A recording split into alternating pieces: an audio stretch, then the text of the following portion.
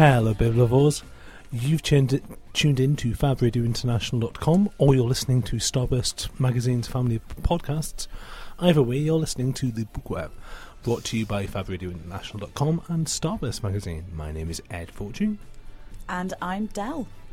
So on today's show, after we've done a bit of book news, I will be talking about Fiona Staples and Brian K. Vaughan's Saga. Ooh. And I will be talking about The Beautiful Land by Alan Averill. But coming up next, we have book news!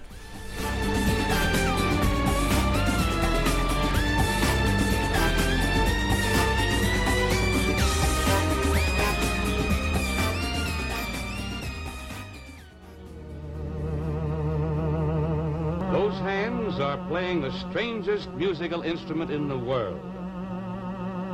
The only instrument that is not touched by hands. You ask for it. Fab Radio.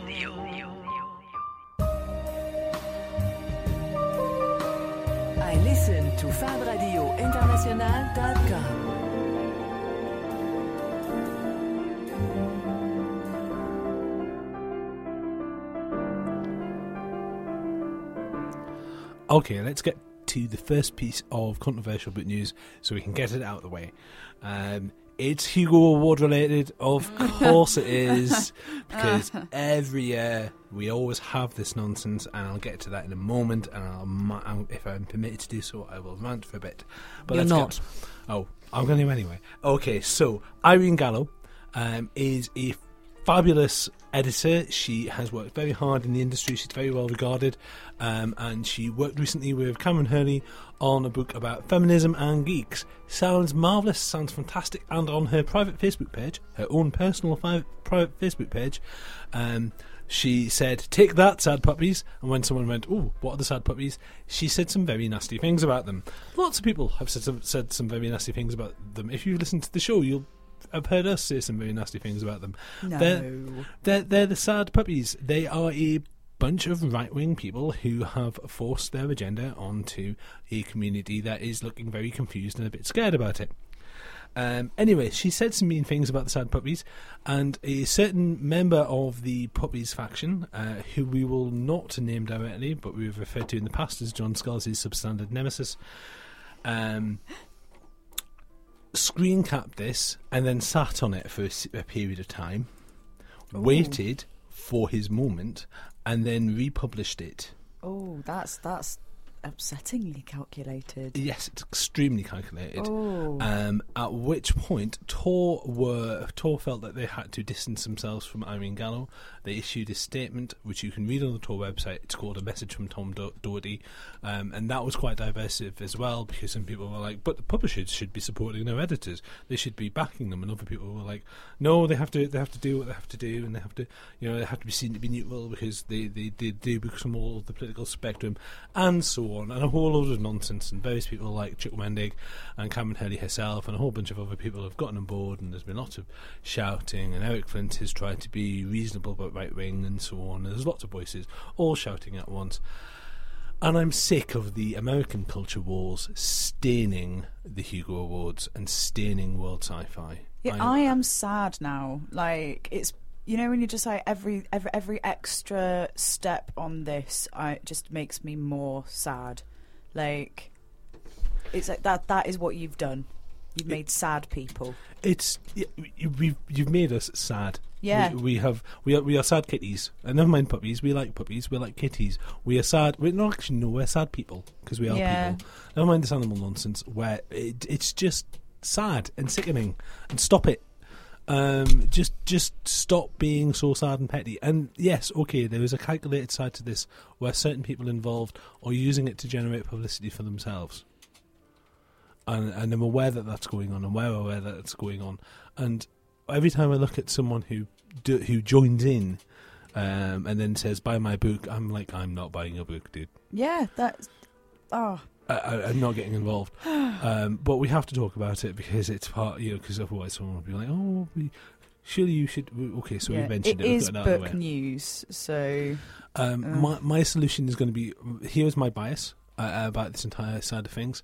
If you want this to stop, This is an artifact of the fact that the Hugo Awards and Worldcon is too American focused. It is too American focused. If you want this to change, you need to bring Worldcon into the world.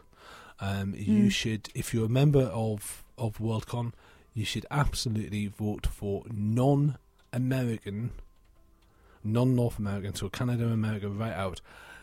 Don't vote for those for site selection.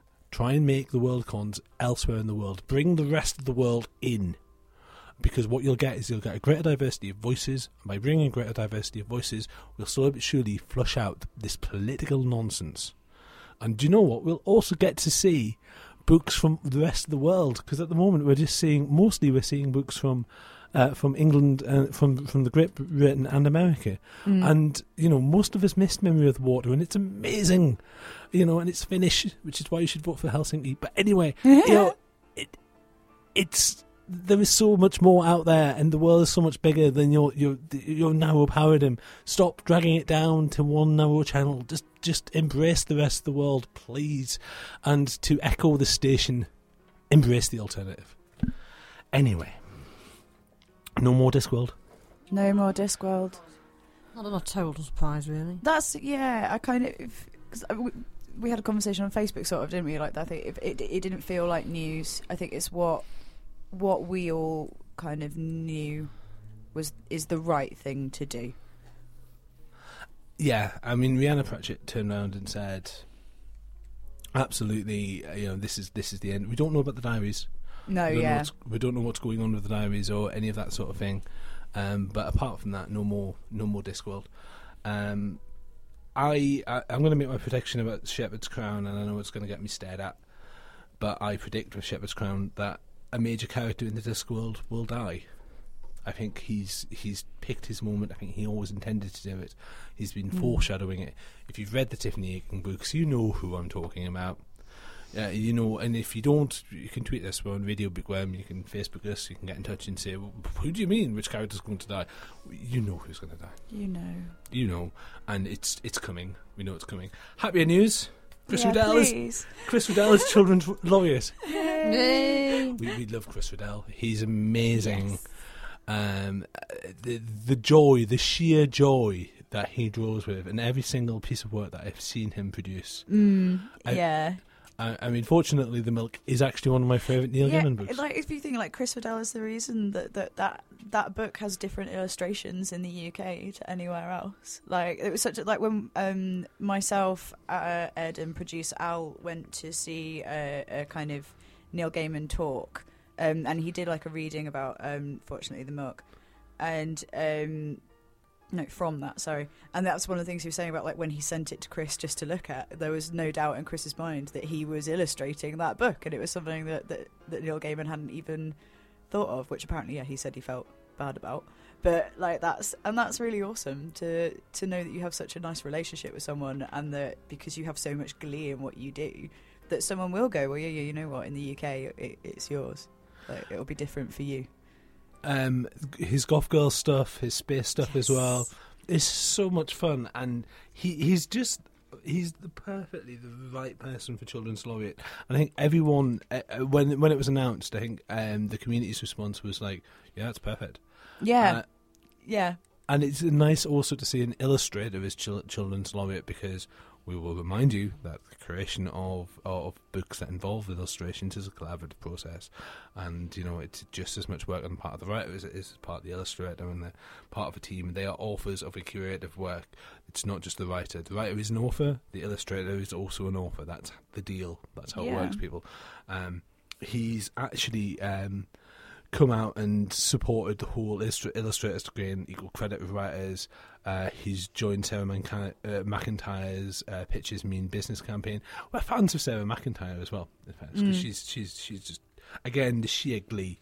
Yeah, like Pictures Mean Business is like a hashtag brand, which is pretty cool. So I think that's definitely one to have a search of later and get involved and see what's going on. Shall we talk about Danger Mouse? No, the Pictures Mean Business on, like you just said. Yeah. It's like hashtag Pictures Mean Business campaign. Yes. So like hashtag campaigns are really interesting things to just search in Twitter and then just see what people are chatting about. And because social media, people have an opinion you can actually reach. And you can find out more about what's going on by going on to that hashtag. Mm-hmm. And now can we talk about Danger Mouse? Danger Mouse. Would you like to talk about Danger Mouse? Danger Mouse, Danger Mouse. Have we got time, producer Al? It's Danger Mouse. Probably. Very, very briefly. Very briefly. A Penguin have started doing a series of official guides, sticker books, novelty books, annuals, ebooks, and everything involving Danger Mouse, including a guide to how to become a super spy. So if you're 6 to 7 years old and you want to become a spy, just like Danger Mouse is, then you can. You've got to remember, of course, that Danger Mouse, of course, is the children's TV version of Nick Fury. At some point... At some point, he's going to get a whole team together, including a team of Wombles, and they're going to go and they're going to save the world. I look forward to that movie. Who is the Marvel equivalent of Penfold? Oh, it's going to be Maria Hill, which is slightly worrying. There you go. Maybe it's Hawkeye.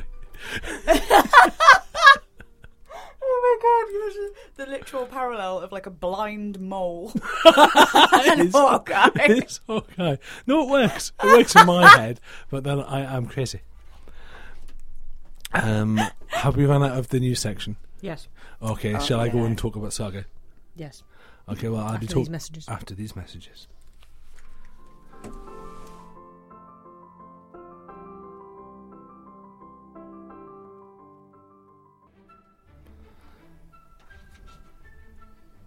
So, because I can, I'm going to be talking about Image Comics Saga series, volumes 1 to 4, by Brian K. Vaughan and Fiona Staples. And let me say, Saga is completely awful. Lying. Yeah, I am totally lying. It's brilliant. It's absolutely amazing. And let me just explain to you the insanity that it is. For a start, it features the Lion Cat, which is a cat, large panther-like thing, that if you fib, it goes lying in the most obnoxious way possible. So they'll be in the middle of a negotiation. It'll just go lying. And he's like, well, there you go. It's a love story. What? Yeah. It's Hang on. Right. Okay. So we've got This has gone in a direction I did not expect. We've got two characters. The two main characters we have is Alana, who's from Landfall, and Marco, who's from Reef. Reef is a moon. Landfall is the planet that the moon orbits. The people from Reef have horns. The people from Landfall have wings. You can imply that they're demons and angels, but you're wrong. And they've been having a war with each other for a very long time. And unfortunately, they can't blow each other up because their planets depend on each other for survival. So they've outsourced their war, and this galactic civil war has now hit everywhere. And it's the galaxy is covered in this petty civil war that's going on. Alana from Landfall falls in love with Marco from Reef. Oh. Now, they've been at war since forever, and the way they fall in love is rather sweet. He is a prisoner of war. She is a guard. She reads a novel that changes her life, because Saga is many things, but it's also about the power of words. She reads the book to him. He learns her language. They don't do that. It's one of the things they don't do. They don't even speak to each other in the same language, because there's a whole thing and a whole cultural thing, because they hate each other so much as races. They fall in love. They have a baby. We know they have a baby because the book actually starts with a birth, and the novel itself, the series itself, is narrated by Hazel, by the little girl. Oh, Hazel's a lovely name. It is. Oh. It's said several times as well. Oh, Hazel's a lovely name, and there's a whole thing going on with them trying to name, because at one point they go, it should definitely be an H word, but it shouldn't be Hope. Let's not call our hybrid daughter between two warring nations Hope.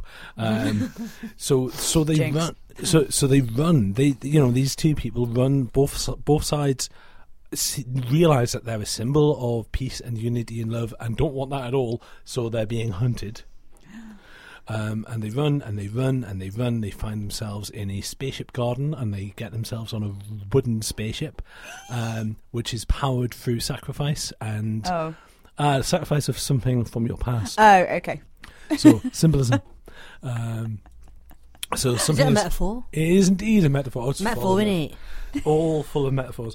So the things that are pursuing them include a bald dude called the Will, who has as his sidekick the lying cat. The cat is tells you if you're lying. Yeah, I was wondering where that was going to fit in. Lying. He's a bounty hunter. He is hunting Amazing. them down. His mission is to take the baby and kill the parents.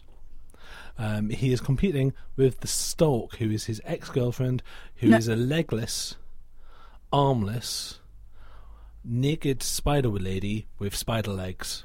All right, I was going to say, how are you a spider lady if you're legless? But right, It's got okay, spider so she's legs. not got human legs. Not got human legs. Not got but- people legs. Got spider legs. And all sorts of different weapons as well, and things come out, and she's scary. She's called the Stalk, and she's pale, and she's run away. Also, there's Prince Robot. Prince Robot the Fourth. What? This is amazing.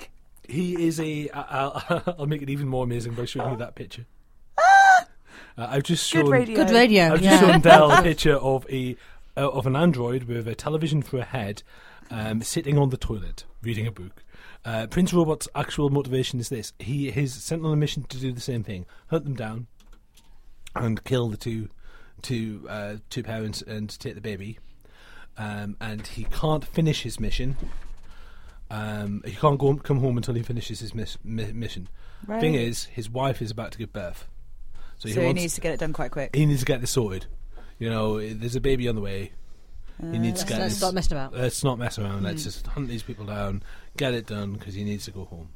So are the assassins from the two nations as well? the- Like both sides have sent people after them? There's different sides have different interests, different vested interests, but none of them want them involved. Not everyone is after them because they are a symbol. Poor Hazel's parents. It's space fantasy. So one of the jokes about a saga is it's Star Wars for perverts. In the sense that you've got these big spaceships and you've got laser swords and you've got magic. You've actually got magic. The magic is powered through things like secrets and wishes, and you give something up of significance for spells to work. Spells are difficult. Magic is dangerous, but also amazing. You can heal people. You can't bring the dead back to life, but you can get pretty close. The first babysitter they find for Hazel is a ghost.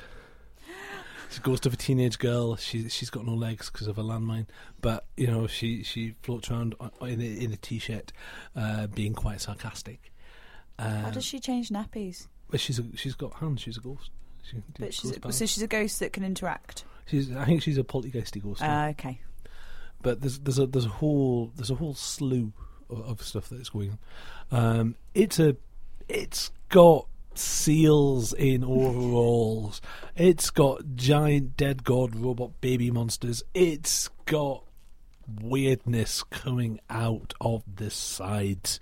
Fiona Staples has made this world look absolutely amazingly gorgeous.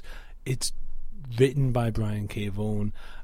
You'll be familiar with Brian K. Vaughan from Why the Last Man or from Runaways, both of which are absolutely fantastic pieces of work. Put it this way, when Brian K. Vaughan stopped doing Runaways, they needed to find someone to replace him. So who did they get? They got Josh Whedon. Right, okay. So that's where he is on that line. And another thing, you're not going to be able to find the novel adaptation. This is only going to be a graphic novel. Don't wait for the movie. It ain't happening. Don't wait for the TV series. It ain't happening.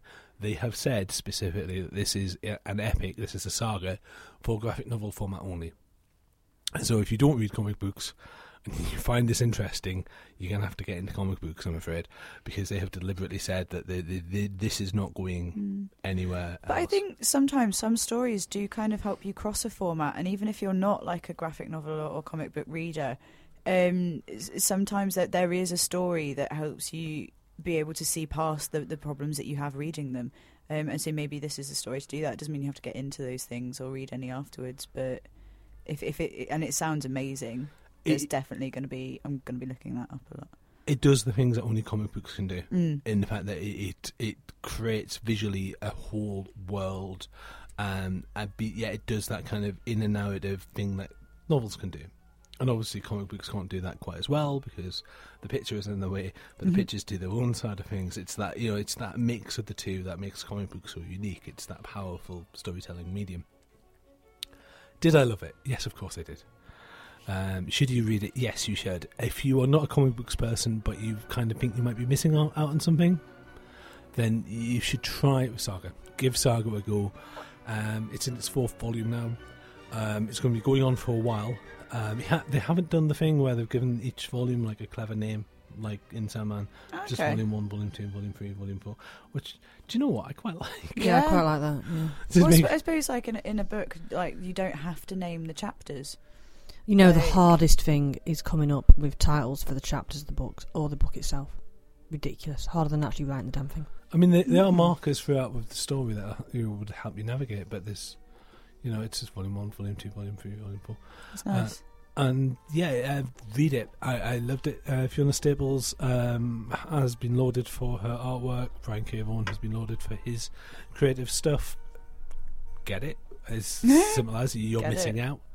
If you're missing out if you don't, it's the comic book that all your comic book reading friends will be talking about. That's when they're not talking about The Wicked and the Divine, which is also quite good. But yeah.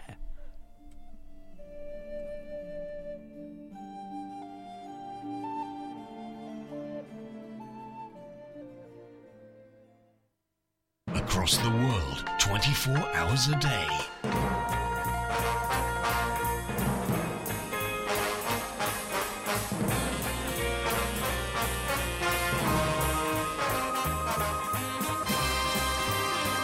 This is Fat International. So it was my absolute pleasure to talk to Ramiz Nam, and that's the bit of the show that's coming up now. This is Fab Radio International. Ramiz Nam, welcome to the Bookworm. Thank you, Ed. Great to be here. What can you tell us about your latest work? My latest book is called Apex. It's the final book in the Nexus trilogy. It comes after Nexus and Crux. And Nexus is a technology that links people mind to mind. It's a drug that you swallow that's little nanobots in your brains that links people.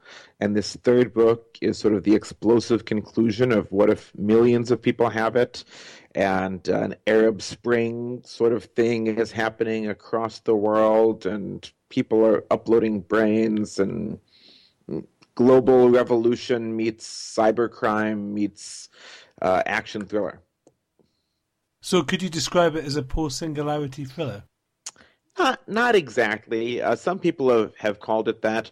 I'm not big on the concept of the singularity exactly. It's a lot of people think of it as a book about sort of the path to the singularity, and uploading is a theme, and it's a very important theme at part of it. But the core technology is not about uploading ourselves into brains, or into computers. It's actually about interfacing technology into our brains, enabling people to have telepathy and communicate back and forth. With all the positive outcomes you can have with that, like, oh my gosh, we can be empathic, we can boost group intelligence and make faster scientific discoveries, and all the negative implications. Oh, you can hack someone's brain. You can trick them into taking a hacked version of this, and then you can have mind control for political reasons or to steal money. Or what if the NSA has a back door into this? So I try to show the good and bad sides of it. How close is your work to the future? Well, I would say that my work is here already. We just don't realize it, in the sense of we already have all of our minds linked together. 3 billion people now have mobile phones around the world. So we're already in this sort of global brain. My friend Bruce Schneier, who writes on security, he just has this quote that Google knows more about what he's thinking than his wife does, actually, which I think is quite interesting. And so all the issues that my brain or that my books bring up of can this connectivity from person to person bring us closer to spirituality? Can it enrich our emotional lives? Can it increase the pace of innovation? Can it increase freedom? or does it lead to more social control and more oppression? I think they're all relevant right now. How has technology changed our reading habits? Well, today, right now, we read more than ever. We just tend to read in a different form. And it's not just tweets and Facebook. The essay has taken off. People read articles on The Atlantic or Slate in the US or similar sites in the UK or France. And those essays are spreading remarkable ideas. They're popularizing important data. We're better informed than at any age. And video also has taken off. Now, it used to be that only a few hundred people in the world, maybe a few thousand, could be filmmakers. Now millions of people can be filmmakers, and billions can be film consumers. So I think that's amazing. So the logical extension of that, so I viewed Nexus as, so with Nexus, I said, what's the logical extension of that? And the science of actually putting electrodes in the brain is real. We have rats that can use electrodes in their brain to communicate telepathically to other rats thousands of miles away. There's an experiment where two rats, one in North Carolina, one in Brazil, are telepathically communing and learning things from each other. We have humans that have had vision pumped into their brain via electrodes.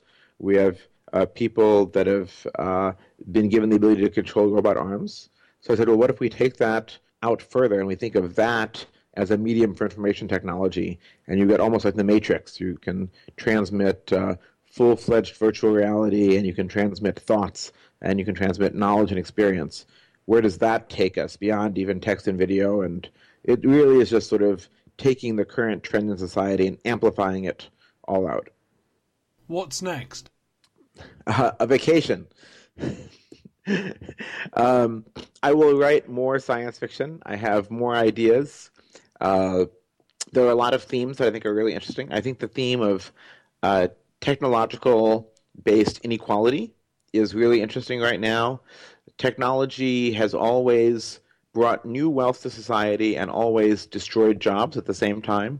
From the first mechanical loom, it did that.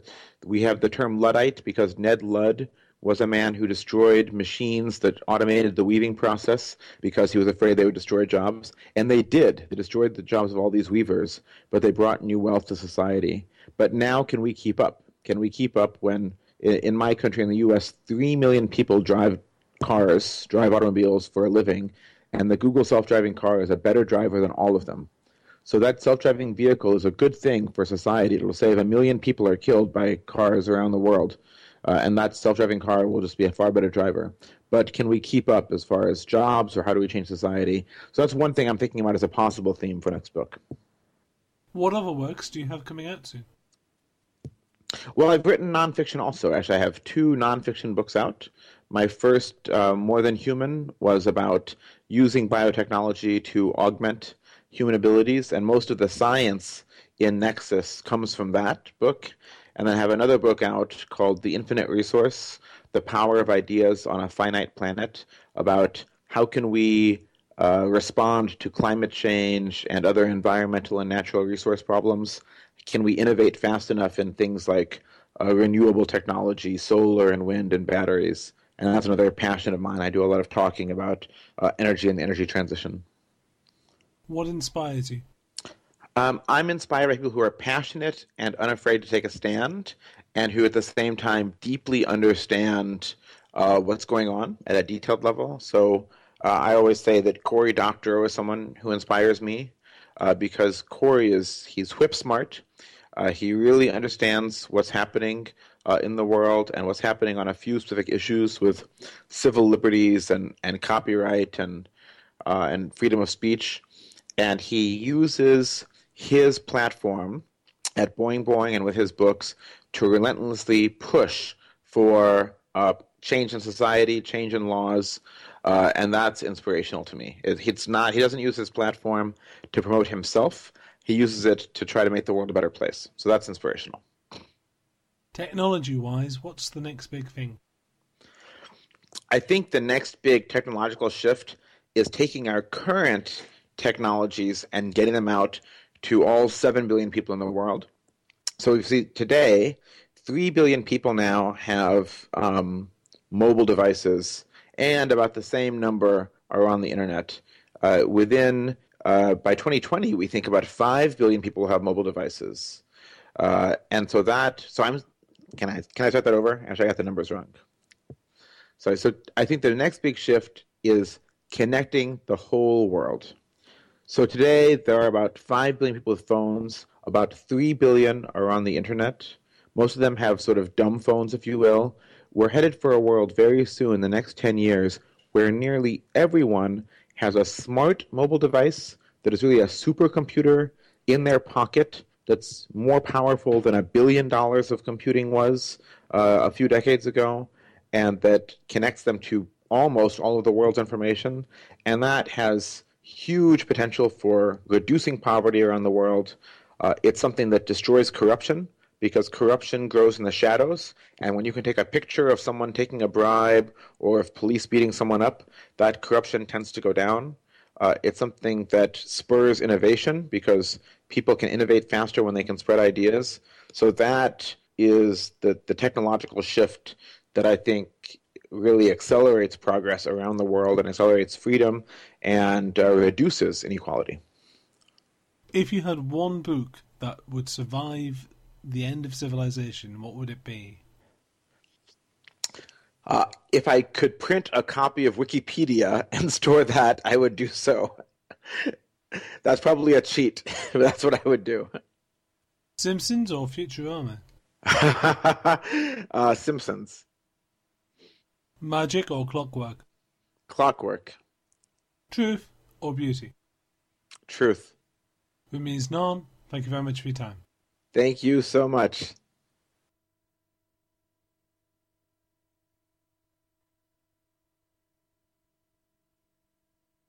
So, is this potentially currently dead air? Not anymore. Oh, not anymore. Ah, okay. Hi, sorry. Technical issues there. Aha, wait there a sec. FabRadioInternational.com.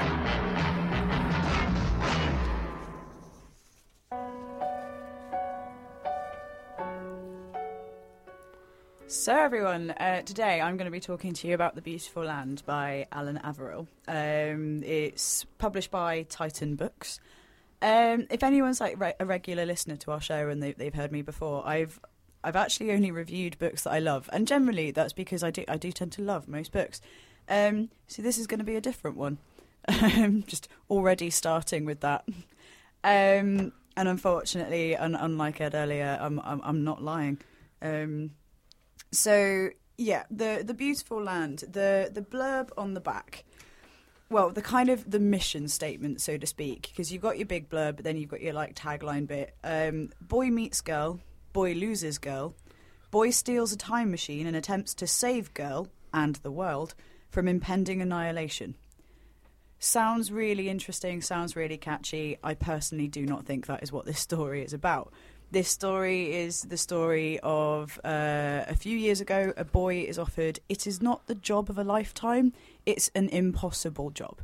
It's a job that doesn't exist, but is, because of his skill set as an explorer, is the dream of all dreams. And so he takes this job, and eventually, over the process of a few years, discovers that he does not like the company that he works for.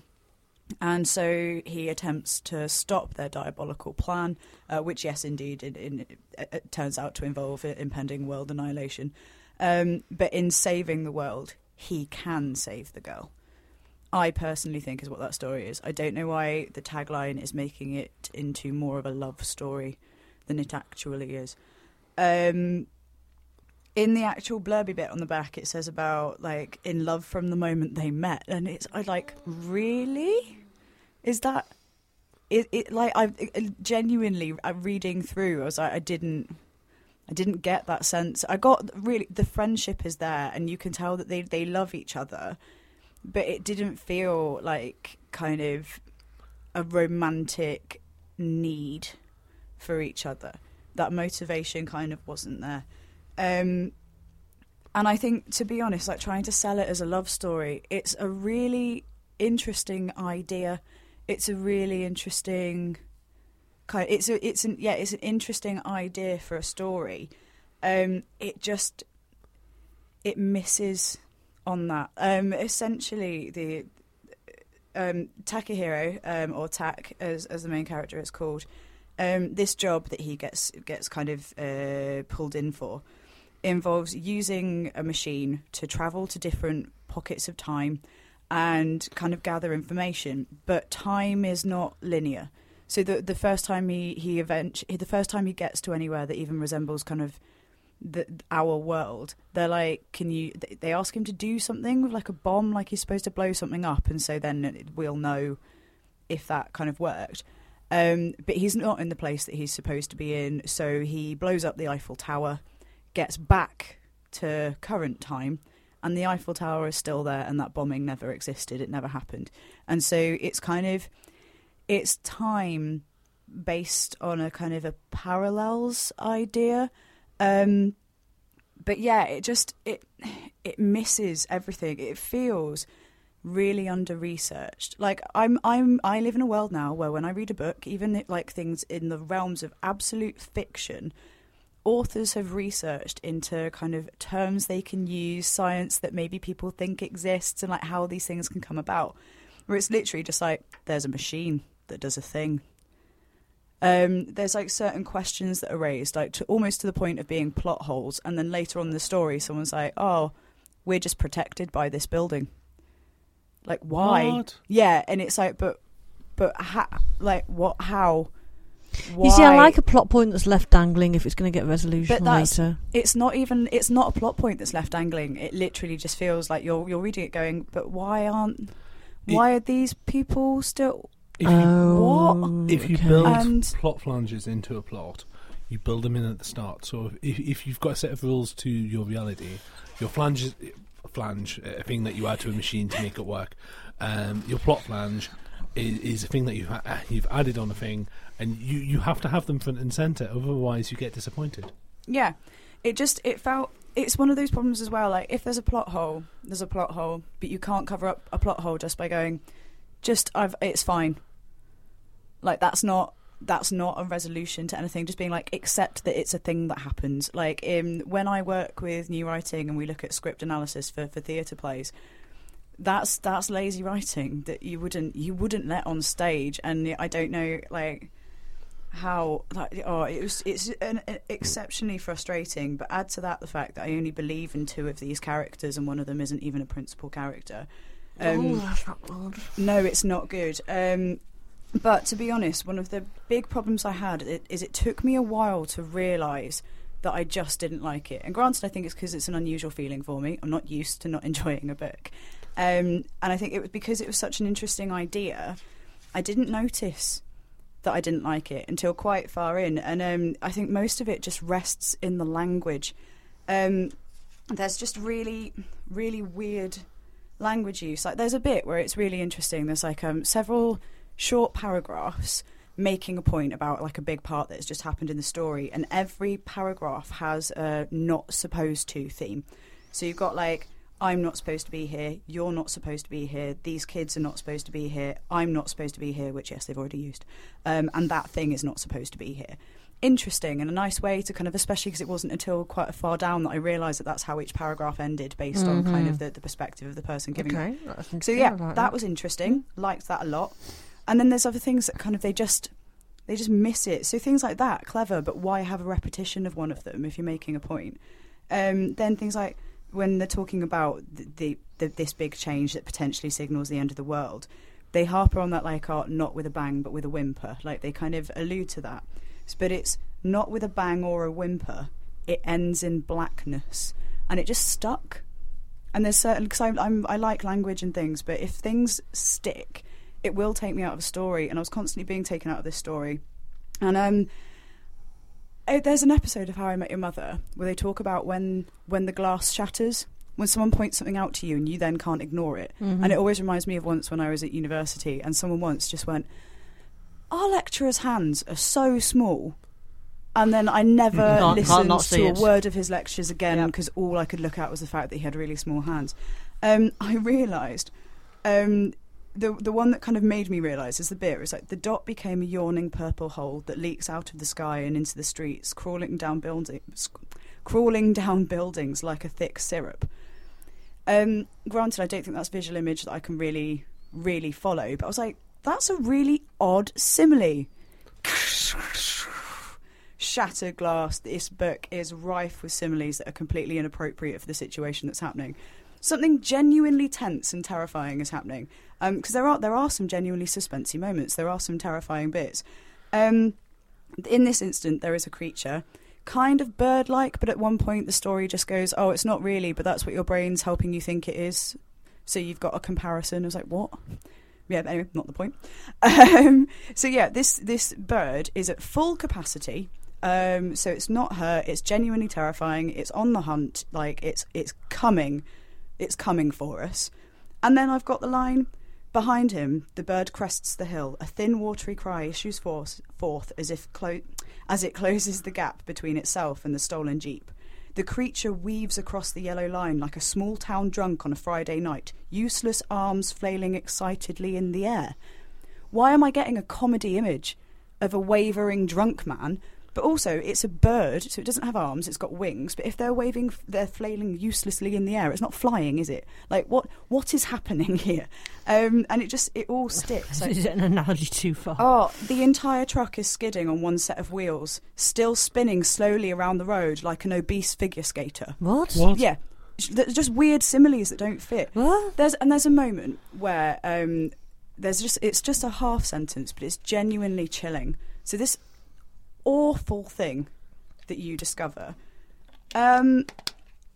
basically you find out that there's a man. We don't know him, but we've just witnessed something terrible happen to this man, and then eventually, like the next half a sentence, a few paragraphs later, is this man is still alive, chilling. Like my blood actually went cold. And then that was followed with alive and screaming, a terrible, high-pitched sound like a little girl with a skinned knee. What? Yeah, exactly. It's like, what is happening? It sounds like, just from the extracts, and granted this is these are a series of extracts. Yeah, like little extracts, just examples of similes that stick. It sounds like it sounds like bad Doctor Who fan fiction, or even worse, an attempt to do a fusion between darker Doctor Who and the Cthulhu mythos that kind of aims for and then misses, because really wild similes are like a hallmark of the Cthulhu mythos. Like really wild, really bad, kind of, not like a bat, not like an ant, not like a hawk, but something eldritch and unknown. That sort of that sort of language is common to that sort of fiction, but that's an example of it kind of hitting the mark, because you're like, okay, so it's none of these things, but it's after me and it's flying. Okay, I understand. And it's it's a kind of anti-aliasing a way of storytelling. It's like, it's not these things, but it's this, and these weird kind of wild metaphors. Whereas that sounds like he's read those, and then I don't know if it's a he. They've read those, and they've missed. Oh, absolutely. Like, it's just in an actual suspensey, actually scary moment, throwing in a comedy simile, it just creates too much contrast. And it took me a while to realise that I was just like, I'm not enjoying this, and it's a shame, because it is an interesting idea. It's not an idea that I've read before, kind of without going too much into the story and stuff. But it misses the chance to educate. Like there's a character with post-traumatic stress disorder. I don't learn anything about post-traumatic stress disorder from this story. That she has OCD. I don't learn anything about OCD. In fact, to an extent, it's almost slightly misrepresented, but that not in an actual like issuous way. Like, but it just misses, and that's kind of unfortunately the main thing that I took away from it is miss and more missing. I didn't believe the characters. There was no science or kind of even like fake pseudo theory to back up anything that was happening. I was like literally just being told to accept certain things, and you don't get that in writing anymore. I actually meant to try and do a little bit of research on the author, because at the back there's 2 sentences saying he started writing when he was 5 and he lives with his wife and dog. I meant to do some research to see kind of what else the author's produced, because as I said, the idea is wonderful. So if he's had other good ideas, maybe there's kind of some kind of saving work out there. But So who's it by and what's it on? This is The Beautiful Land by Alan Averill from Titan Books. I wouldn't.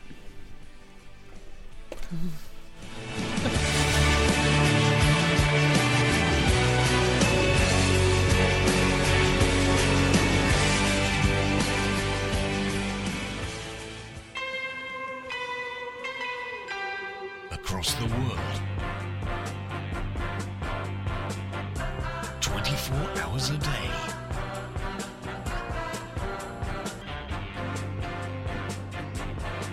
This is Phantom Radio International.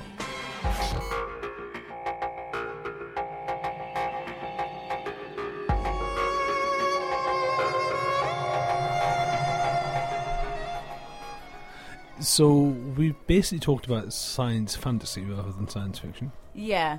It said he groping for a few.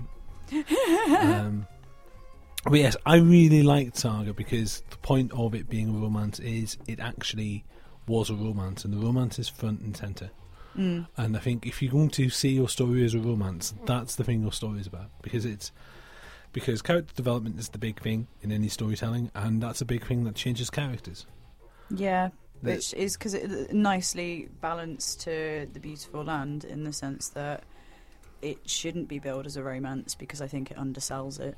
And yeah, Tell me of she what you said. Tell me she doesn't die to give him motivation. I'm not gonna go into it. Oh, see, this is one of the things. Fridging the girlfriend. I don't mind actually fridging the partner, providing that we actually care about the partner. So in a book that I've read recently, a major character gets killed, and you're like, what? And I was actually quite angry because I preferred him to her from of the couple. I liked that character, and that was the point. The point was that I was supposed to be like, and then you see this character just go completely off the rails, and it's like, that makes perfect sense. That's how that should work. Yeah. Not, here is this character, don't get too attached. Splat.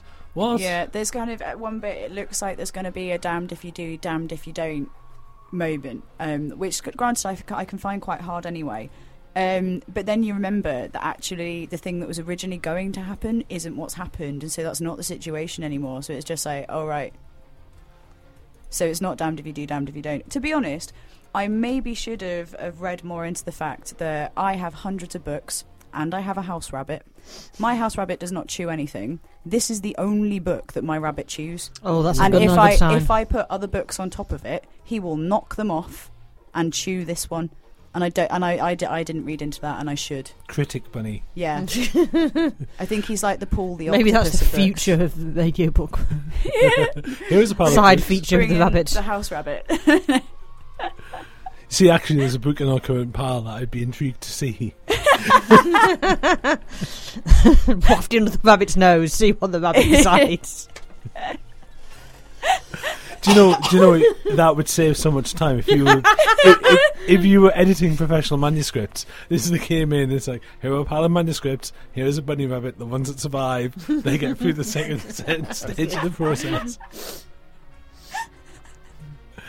Do it. Well, Someone do it. Obviously, we do not select our books through bunny rabbit. No. We use other animals, mostly ferrets.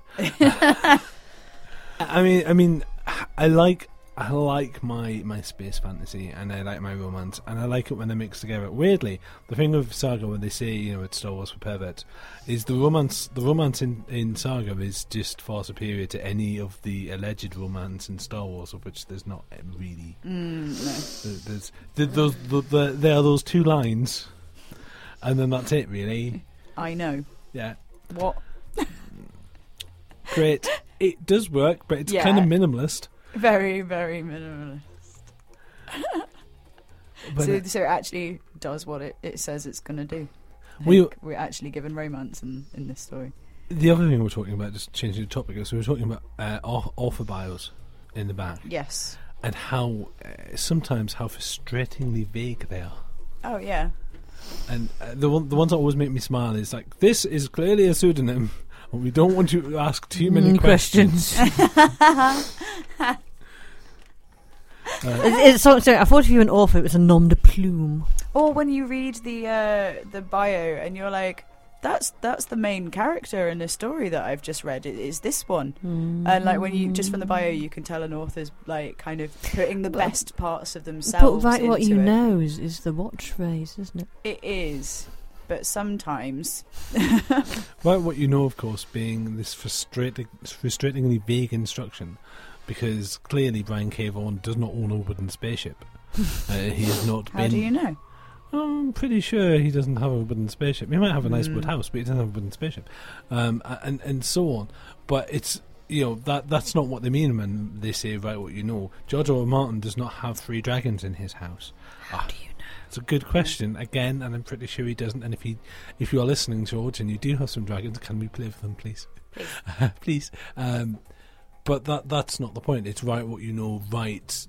From the heart, right from the emotion, right from your understanding, right from your perspective. That's different from write what you know. Write truthfully, even when you're lying. Ooh.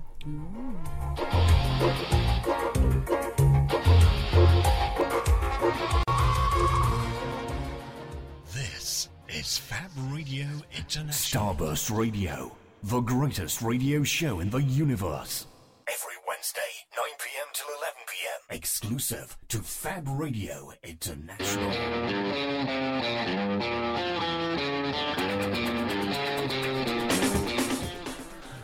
If you're listening to us live, coming up next is the live archive, followed by the Sunday Falsies. If you're not listening to us live, you can find those on fabradiointernational.com on the Listen Again section.